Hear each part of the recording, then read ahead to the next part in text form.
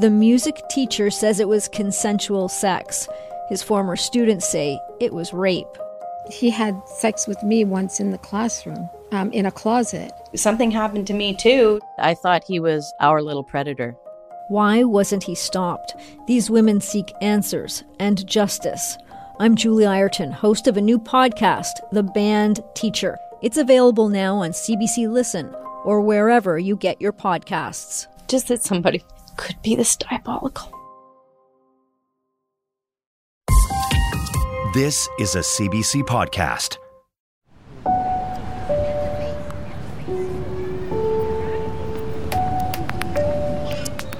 I'm Justin Ling. This is a special episode of Uncover the Village. Last summer, I met up with trans activist Nikki Ward in the park next to the 519 Community Centre in Toronto. She took me over to a brick wall at the far end of the park to show me something. What we have in front of us is the symbol for transgender, which is internationally recognized such. There are flags and so forth, but this symbol is something that we know to be ours. And it is female, male, and mind your own business. Right? And so this is a large circle in white chalk, and then on to the side is some names written in different chalk. This is just the first name of someone who was passed recently. So we set this up here, and it's very modest. What happens is the symbol here is restored on a regular basis. We have to clean it up a little bit. It's just chalk. Oh, it's just chalk? Just chalk, which is a testament to how much it's respected by those people on the street. There's no tags here, there's no graffiti, it's just chalk.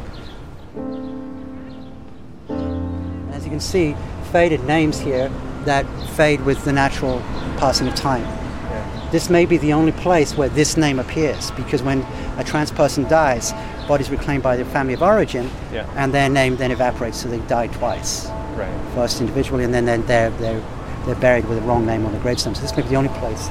Now you can't see it, but I can see all of the other names on here that were written on here. Trans people in Toronto and elsewhere are at particular risk for marginalization. And this memorial is just one way to remember those who have died. And you'll see that there's people kind of bury little objects in here, little tokens and what have you. It's very, I think it's impossible not to be moved by that. Yeah. At least I hope that's true. And oftentimes, when they're doing a memorial in the park en masse and they have candles, people will come to one side and put a candle or two here. Throughout this series, we've seen how discrimination can disrupt and even end lives. The victims who went missing from the village were often men of color, immigrants, or refugees. They were people who may have not been comfortable going to police if they felt unsafe. The chances of being criminalized as you report a crime against you, whether you're a recent immigrant, whether you have different status, whether you're unemployed, maybe you have a history of drugs, whatever, the chances of being charged with a crime when you report a crime to somebody else are actually quite high. So, of course, there's distrust. And then when we're talking about issues around physical assault and sexual assault, not only is there some stigma associated with that, regardless if with you're a trans woman or a gay man or however you identify, there are also sensitivities around that.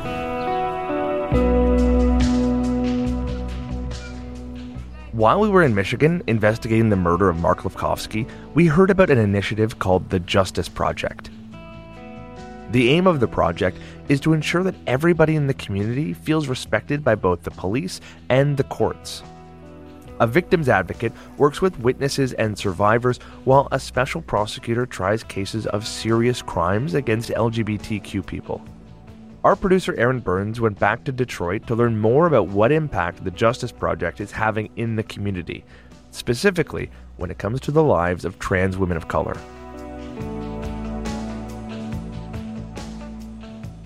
Raise your right hand. State your full name. Jessica Shantae Williams. Do you swear or affirm to tell the complete truth? I do. You can put your hands down. Your witness. Thank you. Good afternoon. Good afternoon. How did you know Kelly? She was my daughter, my child. How old was Kelly at the time of her death? 36. Kelly was born Tristan, is that correct? Correct. And she identified as Kelly? Yes. Did she identify as Kelly for most of her life? No. But at the time of her death, your daughter was named Kelly Stowe. Yes. Did you go to the Wayne County Medical Examiner's office? Yes. For what purpose? To identify my child.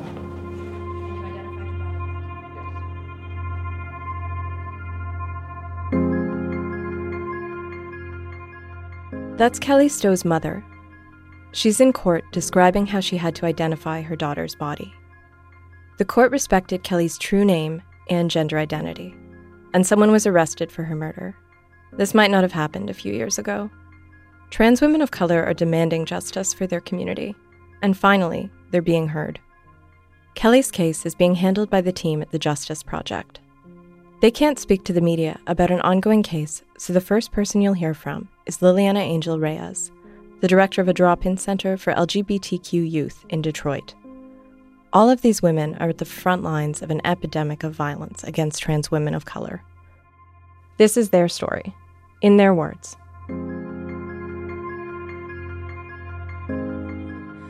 Detroit is one of my most favorite places in the world. Detroit has one of the strongest Mexican town or Latino populations and one of the largest populations of Arab Americans outside of the Middle East. And so Detroit really is a hub for all kinds of culture and beauty and resiliency where you don't have to strip who you are. So there are neighborhoods where you can be who you are, talk in your language, and never leave that neighborhood if you so choose. For many people, though, Detroit is a really rough place to live.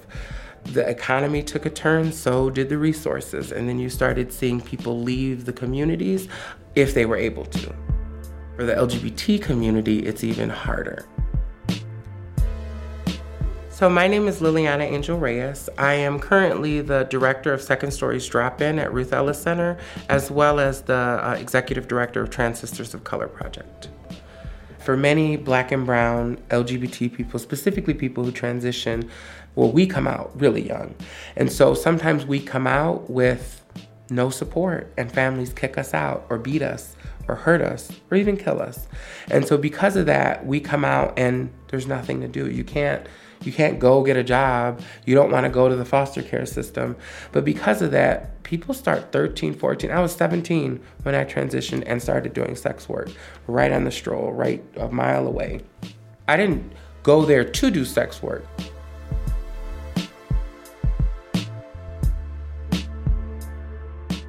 There's a lot of drug use, and so some girls overdose, some girls freeze to death on the stroll because they are homeless. It happens so easy and so quick that you're sometimes caught up in a system that you don't really realize you're a part of until it's really difficult to leave. In the early 2000s, a lot of girls were murdered by their dates and pushed out the car and nothing happened. And so for trans women of color like myself, we've lost lots of friends, family, sisters to the streets, and there's no justice that usually happens. When one of us was murdered, nothing happened. No one did anything. It was our fault. We did something wrong. And Detroit has a really rough history with LGBT people. And so Detroit can be the most beautiful place, but it can also be the most scariest place. So Jaleesa is my sister.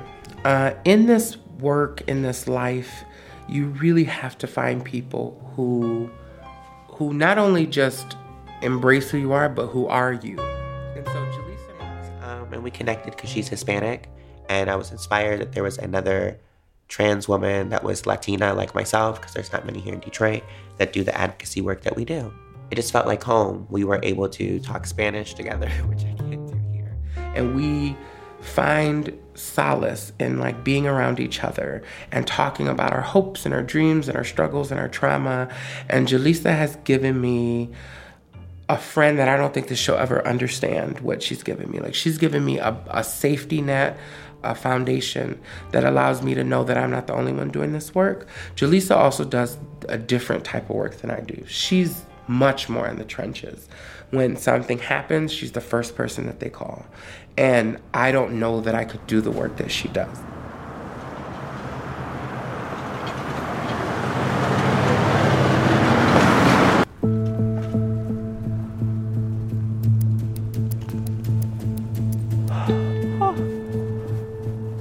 Six Mile in Woodward, freezing cold. If you didn't have anywhere to live and you were homeless, it would be horrible conditions. couldn't even smoke a cigarette. I had to throw it on the floor because my hand feels like it's gonna freeze. So this laundromat is where some of the girls with the cars park. If it was warmer or summertime, the Johns sometimes pull in here. Cars go up and down all hours of the night. A lot of abandoned buildings. There's drug usage, drug dealers. It's just not a safe area. And that's where a lot of the trans women stand and do survival sex work. And they walk from here as far down to 8 Mile. The next street over is where one of the trans girls was shot. But it's really, really unfortunate because even in these brutal conditions, like, people will be out here. And the Johns will pull over and go really slow, like the original car that passed us went really, really slow to see what we're doing. It's no different than that. I just feel like this was way too dangerous. In the beginning, I would stand out here with the girls that I would consider my friends and that I knew, and would write down license plate numbers, which is how I started advocating, just because so many girls, either they were getting robbed or assaulted and murdered. See how he was parked there? That's exactly how it is. If you guys, leave me alone for 3 minutes, I'm not even joking, 20 cars will pull up and they'll say exactly what he said, which is, you need a ride? Nope, I got money. I kept walking. You need a ride? And then honestly I turned because I didn't want him to pull up on me.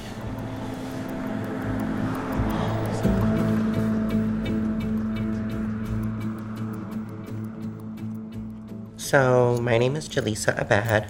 I work at the Fair Michigan Justice Project that specifically works on addressing LGBT and trans crimes. A lot of people don't know my background or story, but I didn't have a horrific childhood being trans. I actually had really good parents. I was brought up in a good household, had an education, have a college degree. I speak 3 languages. I moved to this area. I Googled gay-friendly places when I got here. I originally did not know that it was like the concrete jungle. I had enough income to last me for a year where I was good. After that, I started trying to find employment here. It just did not happen. So when I moved out here at first, I would see LGBT individuals and trans individuals like myself. In Florida, there really isn't a space or place where trans women congregate. So when I would first see them, I was excited because I felt like there was a community like myself. I didn't realize that they were all outside because we had to do survival sex work. I've been here 8 years. I've lost 2 friends. Bills don't stop, obviously. So I don't feel like I've ever properly been able to grieve. And because I know what it was before I was where I'm at now, I have this phobia of one day me waking up and all this not being real, it being a dream, because sometimes it's really surreal to me how far I've come. So that's another reason why I work as hard as I do. Liliana works hard to help her community too, and she always has. She was looking out for people well before she worked as an official advocate. So I remember when I used to be on the sex stroll and something would happen, you didn't call the police, you just figured it out or you just dealt with it. Back when I used to do it back in the early 2000s, we would have boys come with us that would supervise us and watch us just to make sure things were okay. So we created our own policing system, and so we rely on each other. We talk to each other about what dates we don't trust, what dates we do trust. We grew up hating the police because they would come and be like, have sex with us, otherwise we're going to take you to jail. So we would have sex with them.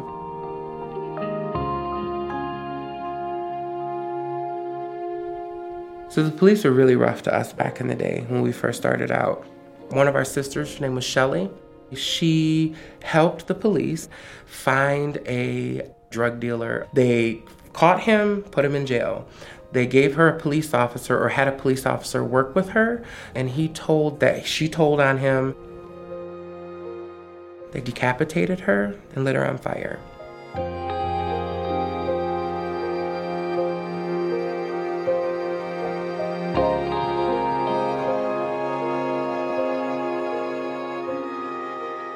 LGBT movement has gained some rights, but not for trans people. When gay marriage became legal that year, I think it was 2015, 2016, that year and 2 or 3 years after that were one of the highest rates of trans people, specifically trans women of color, being murdered in the United States. So it is very scary that I could be living my life and someone could decide that who I am, never talking to me, never interacting with me, just who I am is enough to take me out of this world. And then the fear that if that happens, nothing could happen to them.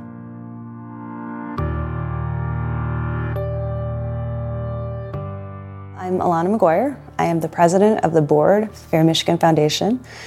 We got together initially, so our founder, Dana Nessel, who's now actually, full disclosure, my wife, in 2015, she was part of a team of attorneys who brought suit that went all the way up to the Supreme Court. You may know it as Obergefell v. Hodges. Our case was part of those 4 cases that went up to the Supreme Court and actually legalized same-sex marriage in the United States. People could start getting married. And what we were noticing, though, because Michigan specifically does not have protections in place for discrimination based on sexual orientation or gender identity. You could get married on a Saturday, go into work, tell your employer that you want to add your spouse to your health insurance plan, for example. That employer could find out you're gay and fire you, and there's absolutely nothing. You have no legal recourse. So who feels the most sort of impact of discrimination? I think you really have to look to the trans community, and particularly trans women of color. Our project shows that for the 26 cases that we have prosecuted since our founding in 2016, half of those victims are trans in terms of violent nature of our assaultive crimes. That I think the trans community bears the brunt of that more so than any other group. So we established Fair Michigan initially as a ballot initiative, and we were hoping to amend the Michigan Constitution to include sexual orientation, gender identification, and actually, interestingly, gender. Michigan is not alone either in that form of allowing discrimination. There are many states that do. There are no federal statutes dictating that kind of thing either. 2018 was a pretty banner year for my household. My wife decided to run for Attorney General. On election night, Dana gave a pretty powerful speech. First, more than anything, my beautiful wife for sticking with me through all of this. Thank you, Alana. I love you. And for all of you out there that can't handle the fact that I am about to become the first openly gay person to hold statewide office. And then she paused and grabbed me and gave me a very public kiss in front of everyone. That was so obnoxious. I just had to do it. I'm sorry. I don't know what mood struck her, but I think it was sort of a reaction to sort of the months and months of people taking shots at her. I can say that it was fun to be a part of something like that, and I think it was kind of just a very subtle, like, yeah, I see you. She was the first statewide elected official who was LGBT. I think that particular representation matters tremendously to the LGBT community because the Attorney General is the state's top law enforcement official.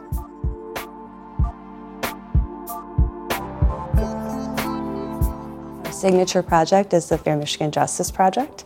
I think we have some of the most professional, dedicated, incredible people working for our organization.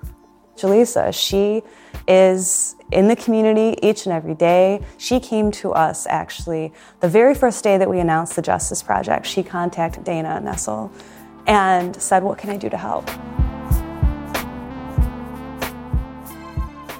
I originally saw the news talking about the Justice Project and Dana Nessel, and around that same time I lost 2 trans sisters that were murdered in this area.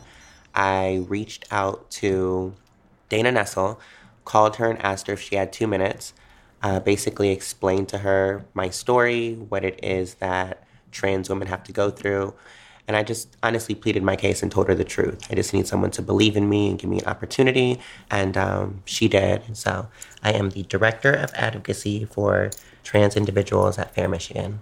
So a lot of the trans women that get beat up, assaulted, have been raped and robbed, have came and knocked on this door here and all the other doors of the apartments that I've had. And on every instance that I call Jamie, because we know that crime doesn't have a time. So whether it's 1 a.m, midnight, 5 a.m, she has answered. She has made sure that she calls police departments and lets them know that I am on the way with the victims so that they treat us with respect and they're culturally competent. And she just honestly, she goes above and beyond for my community, and she doesn't necessarily have to, and not everybody does. And she's one of the best allies that I think we have here. My name is Jamie Powell Horowitz. I'm the special prosecutor for the Fair Michigan Justice Project. This project got started because back in 2014 and 15, we had an unprecedented number of trans women of color who were killed in the city, and the cases weren't being closed. The project is a private-public partnership between Fair Michigan, which is a nonprofit. It's an LGBTQ advocacy organization, and the Wayne County Prosecutor's Office. Wayne County Prosecutor's Office assigns to us cases that involve bias crimes against the communities, when people are targeted because of their sexual orientation and gender identity. We don't have a hate crime law in Michigan to address those cases. Yeah. We are doing the cases because we know they exist, and we're treating them like hate crime cases. You can't change the law unless you can collect the data to show that there's an actual problem. When I began working with her, especially in my community, it was really hard for me to bring her around. It was already hard for my community to come forward and report crimes, so they didn't feel really comfortable having to reach out to a white cisgender woman that they felt wouldn't understand their struggle. We're lucky in this community that we had Jaleesa, somebody who could kind of vouch for us and to go into the community and say, hey, Jaleesa always tells me, all right, I tell them there's this new prosecutor. And then I tell them, she's a lady, she's cisgender, and then I throw in that she's white. And the whole room is like, oh, no. So it takes a little bit of time to build that trust and to keep showing up and say, hey, Jamie Powell has always been really supportive. She's always been open to learning, which I love about her. She always asks a lot of questions. We've had conversations where sometimes she'll not see something from a perspective and have to be like, well, no, and I explain it to her from a trans experience. And she's absolutely amazing. Jaleesa is a force of nature. Everyone who meets her instantaneously loves her, no matter what walk of life they come from.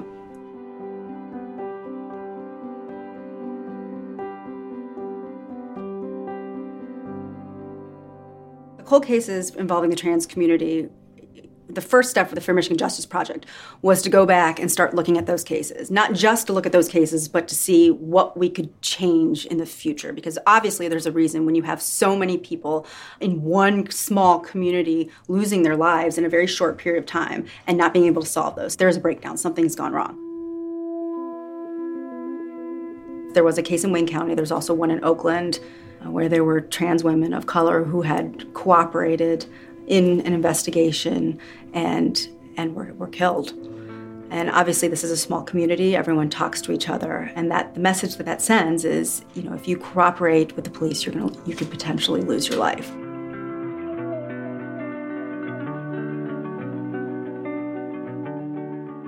Keep in mind that if community as a whole sees police and people in authority not respecting you and not treating you with dignity, what is going to make the community feel like they should treat you any better? Honestly. When the girls would get assaulted or beat up, they would be criminalized for prostitution, but not address the fact that they were just robbed or beat up or raped. Or again, they would be misgendered and not treated with respect to where they're not going to go to the police station and report. If you have a warrant and you know that they're not going to take you serious, now you're going to go to jail and you're still in the same position that you were in before you were out there, which is trying to eat and survive. With the LGBTQ community, they have stopped going to the police because they have learned that when they call, no one is going to come. And if they do come, they're not going to take it seriously or respect them. We broke trust with them. We can't just sit here and wait for them to report. It is up to our community to keep going back to that community to make sure that they know this system can work for them. This community is treated with excessive brutality. These women are shot while they're in cars. They are dumped. They are left for dead. I think we see a lot of Johns that would literally rather kill these women than be caught with them.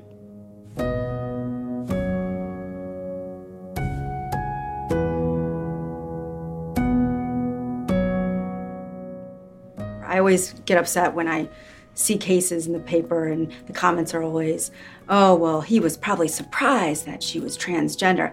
I have never seen that. Never. These are people who, because of the stigmatization associated with being trans, these men also see these women as less than human.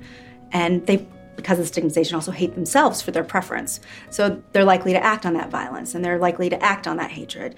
And when they do so, they often describe what they have done in ways that not just dehumanize the victim, but it's almost as if the Johns that we see feel that it's okay to exact violence against this community after they patronize them. There's just no remorse for it. If you go to rob someone or you go to rape someone and then you start using slurs and you up the ante with the violence, most certainly that is a hate crime. Dr. Robert Haddon was the kind of OBGYN you recommended to your best friend, but his cheerful demeanor hid an ugly truth. Dr. Haddon was found to be a serial predator who abused hundreds of patients over his decades-long career. Exposed, Cover Up at Columbia University is a new podcast from Wondery and Dr. Death's Laura Beale. It's a story about people who are supposed to protect us, physicians, prosecutors, and the people around them. And it asks, did these institutions provide cover for a known predator? Listen to Exposed, ad-free on Wondery Plus.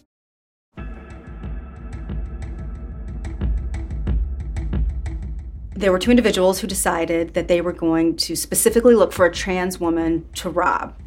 They pull up to her on the corner. One person gets out of the car with a .22 rifle. Co-defendant, Mr. Williams, takes her purse. She actually drops it on the ground. He takes it, goes to get back in the car. She goes to run away. It's over. And Charles Brown guns her down as she's running away. The two defendants were fleeing from the police, and there was a police chase. And we always get the body cams now, and you could hear on the body cams one of the officers as he's chasing one of the defendants. They shot a transgender person. You can't do that anymore. Oh no, they have a special unit. Oh no, you can't do that anymore.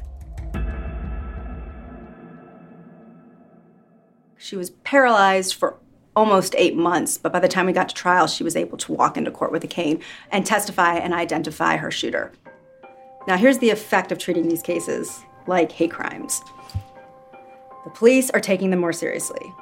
They love the fact that they have an investigator, a prosecutor at their disposal, will answer our phones all hours of the night. They're going to be dealing with one person from start to finish. When we first started, I routinely had to go to Jaleesa, please bring this person to talk to me. Please tell this person we're gonna fight really hard for them. It took a lot of convincing the victims and the witnesses in that community that we really were there for them and we were gonna take the violence against the community seriously. Now, I show up and they talk to me. They know we're gonna take it seriously, that we're getting the results, and that we're gonna make sure that they get through the process as easily as they can. So tomorrow I can say that we will be working a case. I can't discuss the case, but I will be there in the role as a victim advocate. So in our cases, many times we prepare our victims and we prepare our witnesses and we practice with them. How are you going to handle this situation when it happens? I myself, as the victim advocate, will make sure that I'm there with you the whole time in court, talking to you, walking you through it. Sometimes the defense's job is to throw you off your square or rattle you. So I try to tell our victims that not everybody's going to be respectful, unfortunately. But when they ask you a question, look at me, even if the question is disrespectful and it bothers you. Act like me and you are having a conversation so that it just helps them get through it better. We're going to be going to hold a preliminary examination for the murder of a trans woman of color. Albert Weathers is charged with murdering Kelly Stowe. This is a probable cause hearing. It will be held in front of Judge Michael Wagner. We're going to put on evidence to show that there is probable cause that this defendant murdered this victim. Also go to make sure that my community members that are there are respected, that they get into the courtroom with no issue. I need people in authority and people there just to see that they have an advocate just like any other person would have representation or an advocate. We're working on some cases now where it's kind of a first that the entire community is now circling around their victims and their witnesses to help provide them support when they come into the justice system. CS, you're not going to know that we exist if we don't ever come out. You're not going to know the disparities that we go through if we don't ever talk about them. We're not going to know any statistical numbers if we're not ever writing them down or seeing representation. So I want my community always to be there and be present. Like, I want people to know, like, we are here and we're going to rally together and this isn't okay and acceptable anymore.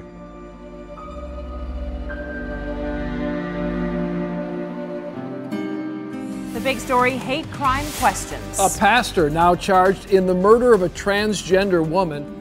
She has aunts, her grandmother. She has a lot of people who love her. She was loved.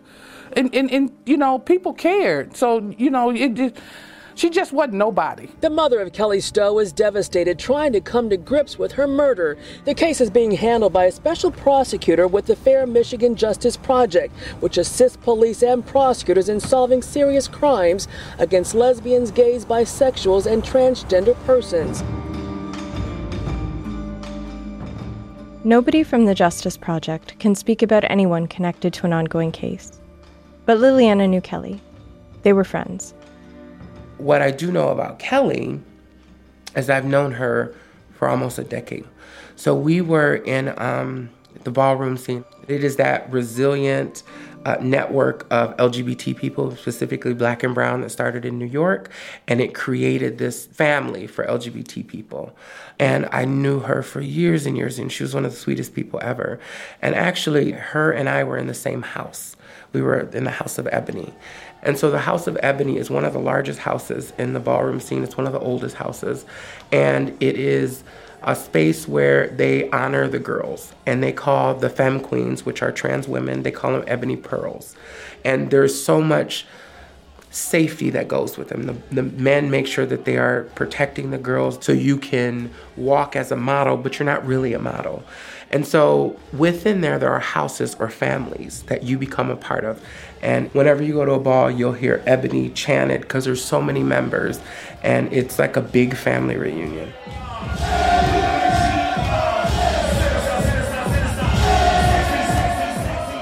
The girls are put on a platform, and it's really beautiful in the way that they humble themselves to the girls. And so any girl in the Ebony will always feel like she's safe in a ball. And it's a house where it's really a family, and it's really lots of love that comes from it. So she walked face because she was beautiful, and she could do makeup like nobody's business. And she would always want to do the girls' makeup so that they could feel the most beautiful that they could. Kelly was probably one of the most funniest people that you would ever meet. She was hilarious. And so we spent a lot of times having fun and laughing. She believed in sticking up for the girls. She believed in the rights of trans women of color. Informed about the lifestyle. They need to be informed about trans life. In 2015, the Detroit police held a meeting in Palmer Park to address violence against LGBTQ people. Some individual officers had been working respectfully with the communities, but the relationship with police in general was rough. We're asking for your sympathy and your concern. We're not asking for you to punish us and to throw us in jail. You know what I'm saying? Because that's not going to do anything. But Kelly attended the meeting to share her thoughts on how the police were interacting with her community. This is Kelly. So we're not asking for you to keep throwing the fucking gavel at us. We're asking for your help, your concern. These are cries for help and attention and love. And you people that said serve and protect on the side of your vehicles are not doing that. 2 girls have gotten killed over the last 2 months. And girls are still out, making a way for themselves. It's sad. No, I don't want to be out here. Yes, I'm scared. But what am I to do? You know these girls is out here. You know they ain't going nowhere. So why not build a relationship with them so that they can feel comfortable coming to you and talking to you and saying, this man tried to hurt me, without you laughing at her or saying, well, that's what the fuck you get. Unless you're just in the middle of the street, dead, bleeding or something like that, you can flag down the police and they'll just ride right past you like you never flagged them down.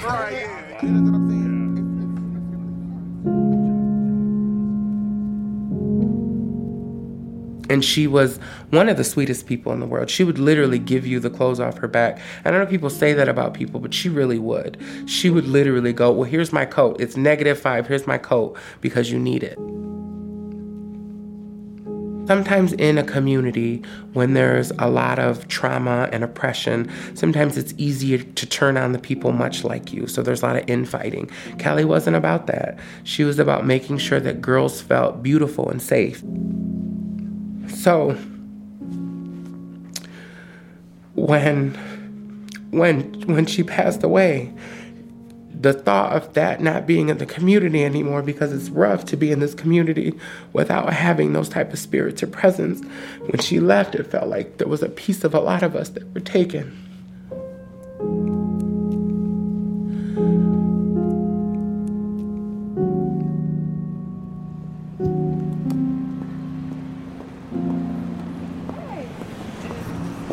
I thought you were in the other parking lot. I missed you. Sorry. Morning. How you doing? All right? Okay. All right. How are you doing? Good. Ready. Albert Weathers, a former pastor, has been charged with the murder of Kelly Stowe. This is the preliminary examination. The prosecution will try to prove that they have probable cause that a crime was committed, and that the defendant committed the crime.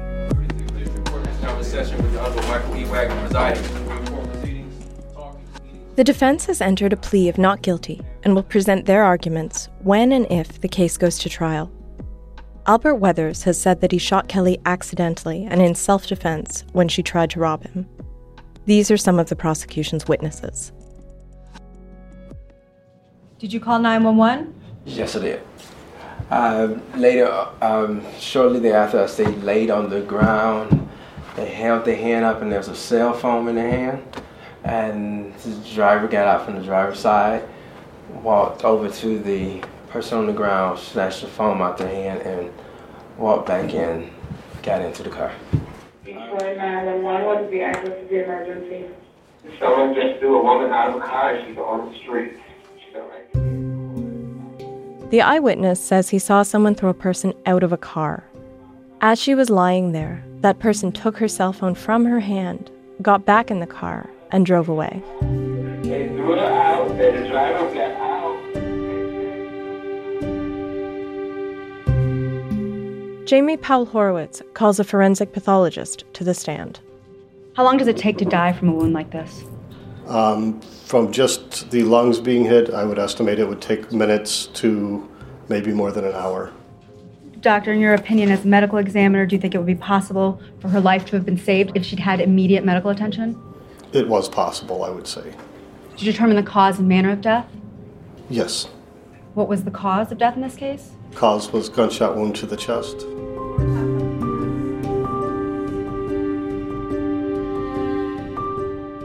The prosecution has one last witness for the first day of this examination. Thank you. Good afternoon. Good afternoon. Ms. Butts, could you please state your name for the record? Tavares Butts. What is your name that you use every day? Kyra. Your legal name is Tavares? Yes. You're a transgender woman? Yes. Your family and friends call you Kyra? Yes. Ms. Butts, I'm going to take you back to December 7th of 2018. Did you know a person by the name of Kelly Stowe? Yes, I do. How did you know Kelly? That was like a very close friend of mine. You could say like a best friend, a sister. You hung out together frequently? Yes.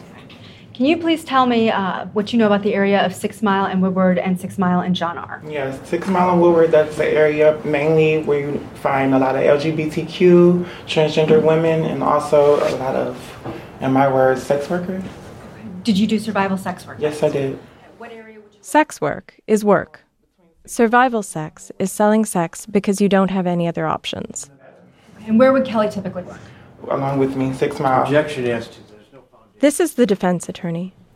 On the date of December 7th, 2018, were you at the location on McNichols and Brush? No. All right, so you have no knowledge or any understanding of what occurred that early morning hours, is that correct? Not at the time, no. All right. Well, let me back up here to see. I didn't quite get your name. It's Tavares Butts, is that correct? My name is Kyra. Objection. The witness's name is Kyra. This is the judge. Well, she said she goes by Kyra, but when she took the stand, she raised her right hand and said her name was Tavares Butts. What's your real name? Excuse me, whoa. The defense attorney asks Kyra what her real name is. He argues that he wants to hear her legal name because, among other things, many people use aliases. Jamie Powell Horowitz seems to see it differently. She wants to make sure that Kyra isn't misgendered in court. That is extremely insensitive and inappropriate. No, it's not. When she walked up and she said, raise your right hand, state your full name, she says Tavares Butts. Mr. Cripps is using this as an intimidation tactic. He knows that this witness goes by Kyra. At this point, he is seeking to embarrass and humiliate her. Did you ever see Kelly Stowe doing survival sex work? Yes. Frequently? Yes. Do you know a person who is Albert Weathers? Yes. Do you see him in the courtroom today? Yes, I do. For the record, could you please indicate where he's seated and what he's wearing? He has on the green Wayne County outfit. Let the record reflect the witness has identified the defendant, in this case, Albert Weathers. Ms. Butts, you stopped taking dates with Mr. Weathers? Yes. His attitude is very aggressive and kind of intimidating. Like if you're one of those easily intimidated people, and I just don't like altercation. He's too aggressive for me. The trans women who work together in this area, do you discuss your Johns? Yes, some not in full detail, but we do oh, I know him, or oh, I see him, or girl, don't get in that car. Yes. Did you and Kelly interact regarding Mr. Weathers? Yes. Thank you. Nothing further.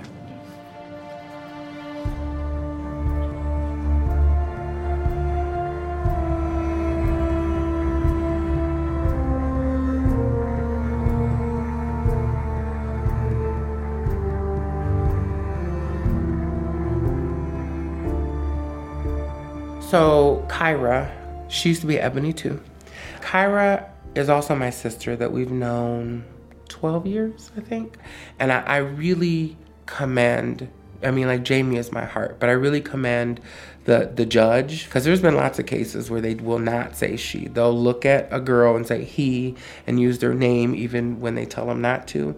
And so I'm really happy that in this space they upheld an environment to the extent that they could of safety, because Kyra has been Kyra for 10, 12 years. And so for people that may think, well, just change your name, it's much, much difficult. It's really expensive. It's also very intimidating. You have to go in front of a judge, in front of dozens of people and be like, I'm transgender. I would like to change my name. So it can be really scary. And so I'm glad that Kyra was uplifted as Kyra, because that's who she is. We want her to know that her voice is being carried by all of us, and she'll never be alone through any of this. And so we're all very, very close. We're very tight-knit in Detroit. And so we wanted to make sure that Kyra didn't feel alone. So every single time there is a hearing or it goes to court, we want to be there as many people as possible. And so it really is just about, 1, to support Kyra, 2, to let the family know that their daughter was loved and will always be loved, and 3, to let the courts know and the murderer and his family know that this is not acceptable and that you didn't just kill a person, you killed our family. I am not sure that you would have seen Kyra on the stand without Fair Michigan, specifically because both Jamie and Jalissa were the people that supported Kyra in this. Kyra did not want to get on the stand in the first place, let me say that. So I think because of the fear and because she would be out there and because she knew they were going to rein her in and do everything they could to weaken her, it really was Jalissa that really empowered Kyra to do it. And then I think because they stepped up and the community stepped up, that's what made Kyra do that. But without Fair Michigan, you would not have seen Kyra on that stand. Definitely not. And you wouldn't have seen us there either, honestly. Now, this year is different because this year, the community is seeing that the system is working for them. And now they are becoming more vocal and supporting each other when they come forward. So there's safety in numbers, right? So if you heard a trans woman of color, now they know the police are coming, the prosecutor is coming, and these defendants are going to know now that the community is coming. So when you have support like that, it deters further victimizing these victims and witnesses by torturing them, firebombing their house, making them frightened, shooting at them. When you have the community circling around them, it makes it a lot harder for people to intimidate them. So in 3 years, we have a 100% conviction rate, and we have 5. The fact that we have a 100% conviction rate speaks in itself on what it's been doing for the community. The fact that they feel comfortable enough to come forward now and report and have conversations with Jamie. Before, I literally would have to be there, and now they're comfortable enough in me saying, well, no, if you come here, you go to this police station and ask for this sergeant or this detective, you're going to be fine and you're going to be treated with respect. The fact that when I started in 2016, I was reaching out to Dana Nessel in order to have the position that I'm in. Now she's the Attorney General, and we have a new president for Fair Michigan. So it's just amazing. And I think that as a whole, it's just amazing what we've been able to accomplish. I think with any demographic or community, it always gets better. I feel like a long time ago, we were having that conversation with gay individuals, and there wasn't even an LGBT. Back then, it was just homosexuals and gay and lesbians, and they weren't even accepted. So my hope is that a year from now, 2 years from now, we won't even be having this such topic conversation on transgender. It'll just be normal, and like we'll understand it's just another layer or part of our community. So as much as I'm overwhelmed and tired, I cannot say no. Like if my phone rings, I'm helping you.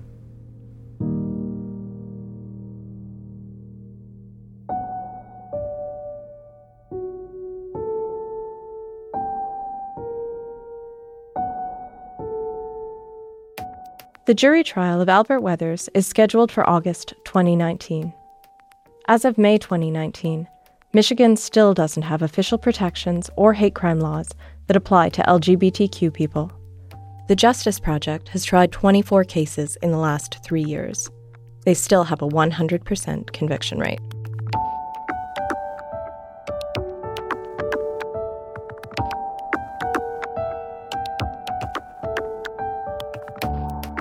Thank you to Jaleesa Abad, Jamie Powell Horowitz, Alana McGuire, Liliana Angel Reyes, and everyone we spoke with at the Justice Project and the Wayne County Prosecutor's Office.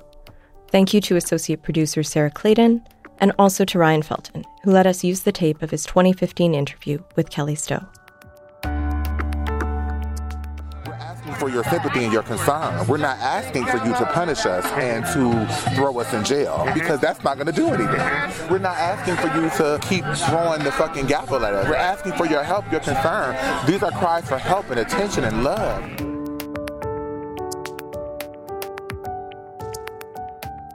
To see our video documentary on the Justice Project, visit our website at cbc.ca/uncover. This episode was produced by Aaron Burns and recorded by Sarah Clayton. Cecil Fernandez and Mitch Stewart are our audio producers. Additional production on this episode by David McDougall. Tanya Springer is the senior producer of CBC Podcasts, and our executive producer is Arif Noorani.